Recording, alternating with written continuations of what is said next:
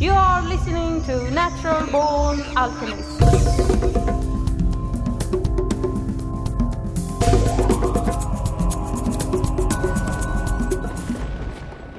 Welcome to episode number 136 of the Natural Born Alchemists podcast.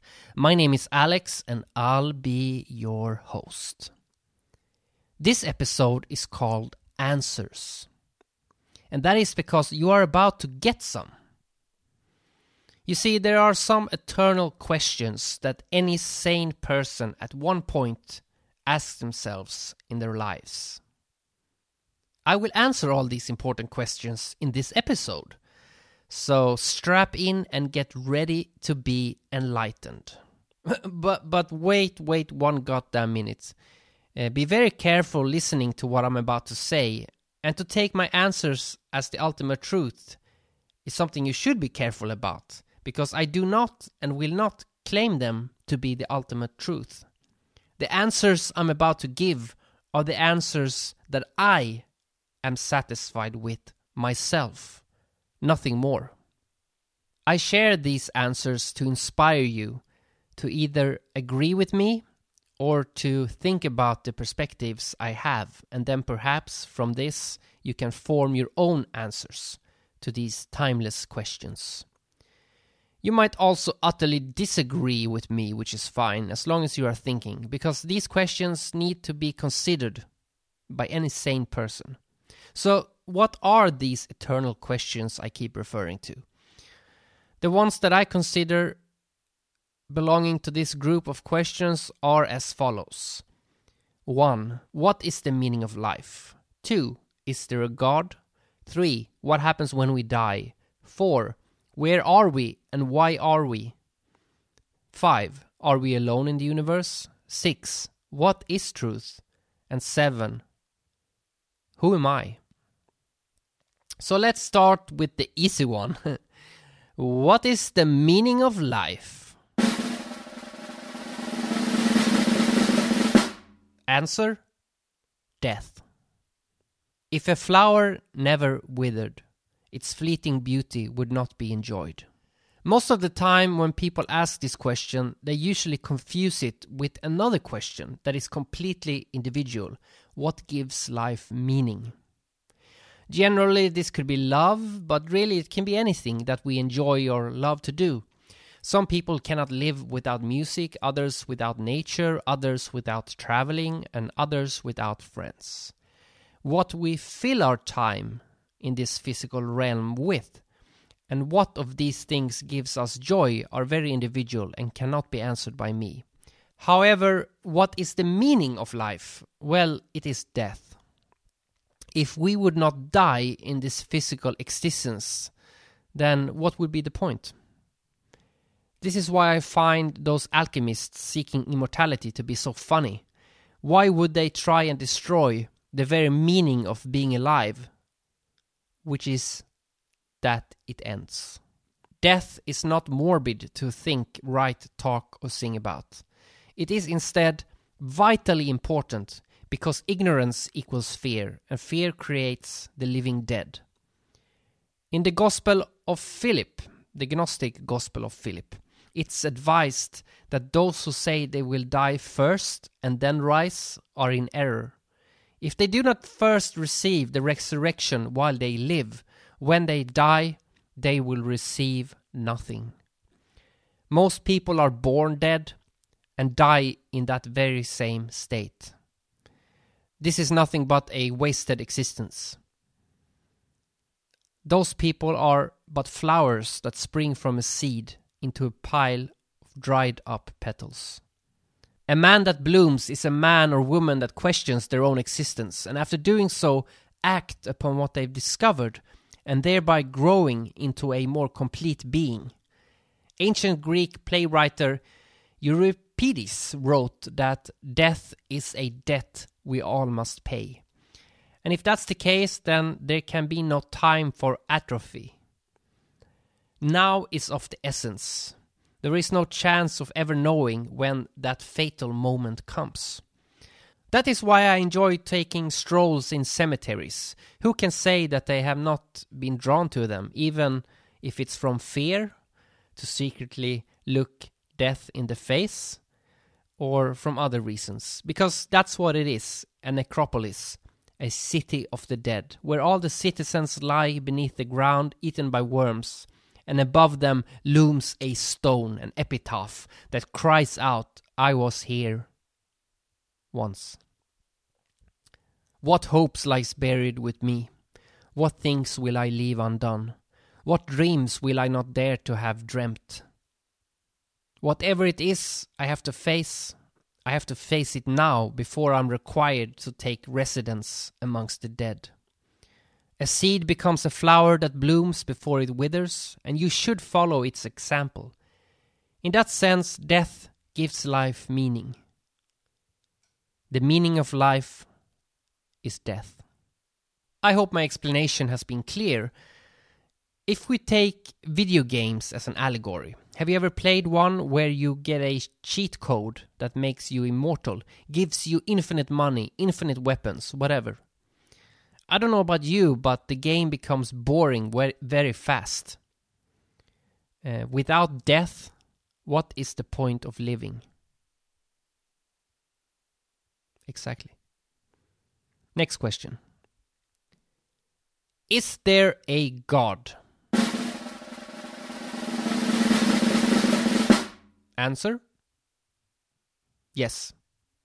The scientific community claim that everything we have in the world now is a result of evolution. The religious community claim that everything we have in the world now is a result of intelligent design. But the truth of the matter is that the intelligent design, God if you will, he was so smart, or she or it, was so smart that instead of wasting time to create every little thing, God instead invented evolution. So scientific communities and religious communities are both right in a sense. There is a divine algorithm that runs the entire universe. This also explains the conundrum known as theodicy, which is a conundrum that means, how can there be a God when there's so much evil? That is because an algorithm does not create or prevent good or evil. It is simply a code that holds everything together. It does not judge. There is no real evil if we see our lives in two parts. One part is the physical life, full of pain and sorrow and joy and heartbreak and happiness. The second part is the eternal, everlasting being of light that we truly are. In this second version of existence, there is no evil, nor do we suffer from any evil that has been done to us. So in a sense, evil is illusionary. It feels very bad and very real now in this physical existence here on Earth. But later, when we have crossed over to the other side, when we will instantly know that whatever evil we experienced or committed was only a small pimple in a vast infinite cosmos of light and love. As a recovering atheist, I can say with certainty that there is a divine mystery. It's not a man or woman. It does not belong to a particular religion. God is all gods. All religions are correct. All religions are wrong. And they are wrong that they are the right religion. How do I know this? Well, most religions these days are no more than about 2,000 to 3,000 years old, max. Earth and human beings are far older than that. So why would God start being present so late in our journey towards the intergalactic future? God was present at the dawn of time, way back before we even had a language to invent a word that would describe a religion. That is why I feel so connected with the origin religion of the world, what the white man calls shamanism. Here's a short Terence McKenna bit. Shamanism, as probably most of you know, is the worldwide Paleolithic religion of ecstasis and magical curing that is how religion was practiced for the first 1,000,000 years before weasels got hold of it, and substituted dogma for experience. I mean, that's the real difference between shamanism and other religious enterprises, is there is no such thing as shamanic theology. Shamanism is experience. And I, for a long time, found that the most satisfying model. It's even though shamanism is archaic, in a sense, that's almost a science fiction model, because what the shamanic model is saying is that there is a parallel universe or universes of some sort, and that you can, by ascending some kind of cosmic axis, it differs from culture to culture. It's like an elevator in reality, and you discover there are these different planes you can visit and acquire power and cut deals and become a curer and transcend cultural limitation. I cannot prove that God exists. Why do I need to prove what I have seen, encountered, been connected directly to? I do not believe in God. I do not need to believe in what I have experienced. I prefer to call God the divine mystery. In the Gospel of Judas, there is another name that I like, the enlightened, divine, self-generated. But it doesn't really matter what you call it. It is. I want to finish this answer to the question if there is a God, or as I would say, if there is a divine mystery, with a poem I wrote called Praise to the Divine Mystery. I will never know your name, but you do not need one. You are not a you, perhaps not even an I. From the perspective of me, and stripped of all titles, left is only grace and the divine mystery. I see that when I experience your presence. In an old tree, in a leaf decaying on the ground, in the ocean, in the microbe. I see it in my reflection. It is the sparkle in all our eyes. In the sky, deep in space. All the stars in all our hearts, there is a grace. There is a divinity that cannot be understood with language. These words are a poor attempt. It can only be experienced, and even then it is still what it always will be, a divine mystery. But it need not be understood. We do not know why we dream, but we do. We do not know why we love, but we do. When you open your eyes, you see, but you can see with eyes closed. Can you stop listening? Your ears are always receiving. And breathing, you do it till you do not, and then this life is finished. All these things we do not fully comprehend, but we take pleasure regardless. The divine mystery is the same. It is there regardless of our understanding, regardless if we take notice or not. But I like to think that a life where you allow to see, to hear, to feel, and to wonder about the divine mystery, well, that is a life more complete.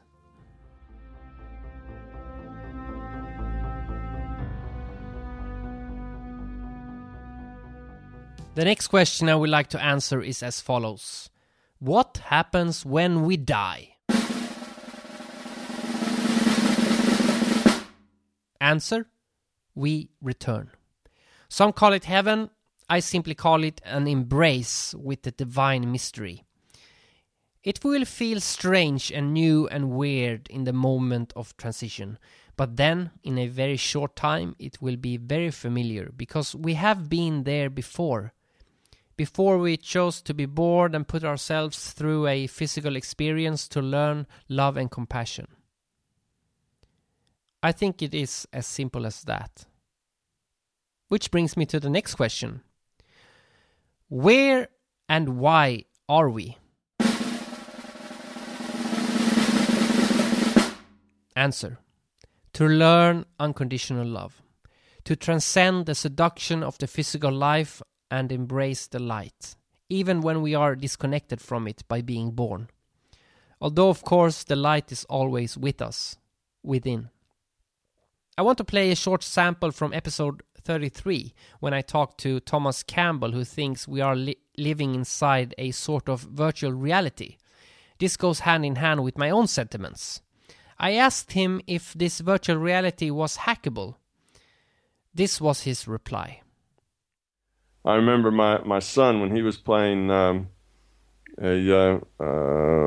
game of, what was it called? There was a Microsoft game where Civilization, I think it was called. And he played the Civilization game, and he found a hack where he could, where everybody else was in the Stone Age, all of his competitors were in the Stone Age, he could materialize a Mercedes-Benz with a nuclear rocket launcher in it, and of course wipe out all of his competitors. Well, that really wasn't very much fun after the first time or two you did it, because it just ruins the game. If everybody's hacking and breaking the rules, then the game no longer has rules that you can count on, which means you have more, your game isn't consistent anymore. It's not something where the choices you make, actually, you're sure what kind of effect they're going to have. It's more chaos, and chaos is never a really great learning situation. Chaos makes it hard to learn, which is why we needed this virtuality to begin with. So yes, you can hack, but it's relegated mostly to the margins, because otherwise it ruins the entropy reduction trainer and makes it not so effective anymore.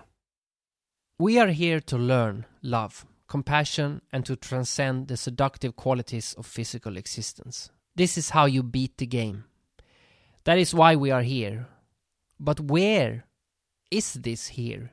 Where is the universe? Scientists are aware that the universe is very big, and the farther they see with their telescopes, the bigger it gets. I think this is because the universe just generates more of itself. This is that algorithm I mentioned again. If we could travel at the speed of light, we would never reach an end, because there is no end. If you ever played the video game Minecraft, you know that no matter how far you walk, you'll never reach the edge of the game, the edge of the map, because the game code just renders more space. Same with the universe. I'm sure most of you listening has seen The Matrix. Well, if you have not, there is a scene where Neo, the hero, is trying to bend a spoon with his mind, and a kid advises him that it's not the spoon that bends, but your mind, and that in fact there is no spoon. While many people can understand the concept of there is no spoon, few people actually grasp it. It's kind of like understanding the size of the universe as opposed to grasping the size. Although the size of the universe is probably in relation to whatever size we can grasp, which is an effect of fully grasping the concept that there is no universe. Did you follow? The size of the universe is whatever size we can comprehend. And this is an effect of fully grasping the concept that there is no universe. That's right, we are somewhere in one big nowhere. Something that is difficult to grasp now being alive, but when we die, we will get it very quickly, I think. It's like a dream. When you have a very vivid dream, when everything seems real, so real that when you wake up, you wonder if whatever happened had actually happened. This happened to me the other night, actually. I dreamt a friend of mine that is married found a lover and was cheating behind his wife's back. When I woke up, I asked my own wife if this had happened, and she verified that I just had a dream. So if we, allegorically speaking, view the dream I had about the cheating friend as a physical existence, then where was the dream happening? Well, it was happening in my mind. That means if the universe is an algorithm created by the divine mystery, by God, and if this algorithm is basically God's dream, then the universe is located within the mind of God, within the mind of the divine mystery.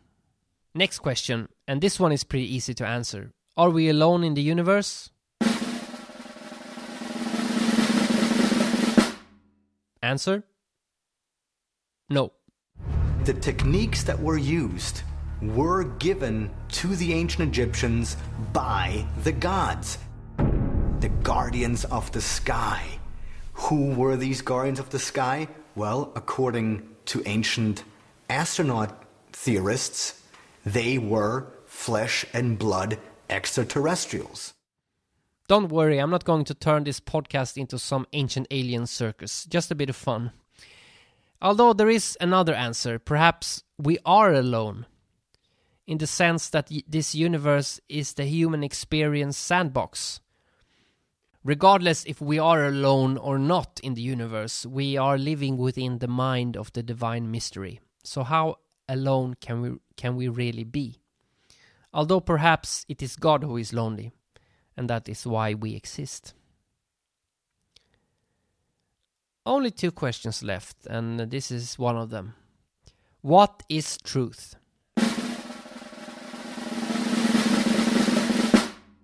Answer: direct experience and love.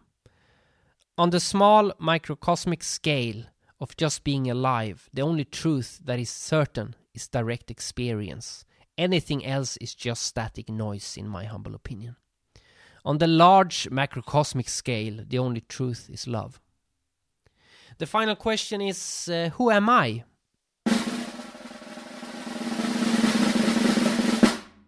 Answer: Alex.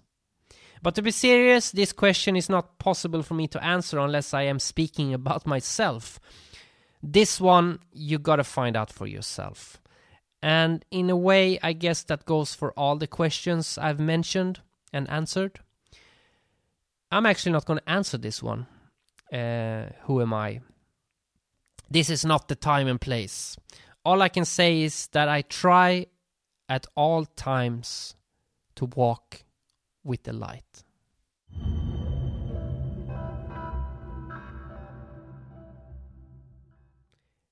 Do you feel like you have all the answers now?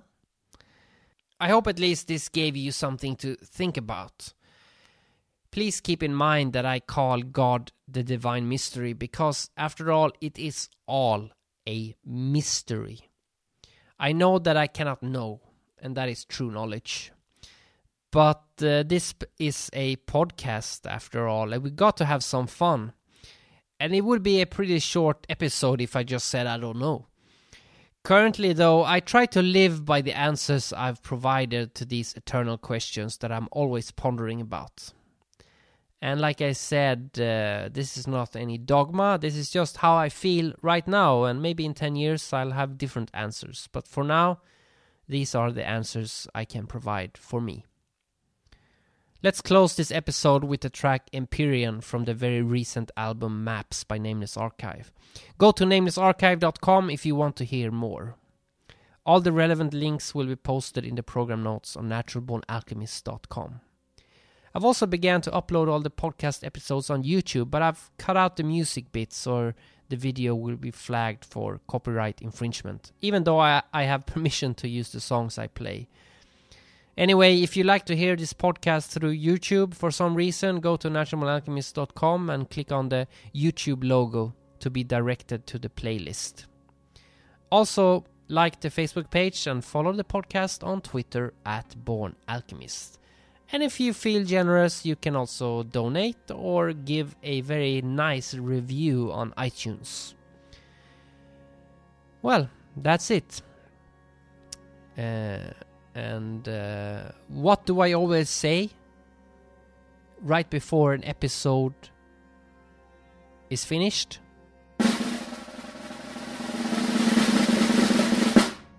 Answer: freedom is in the mind.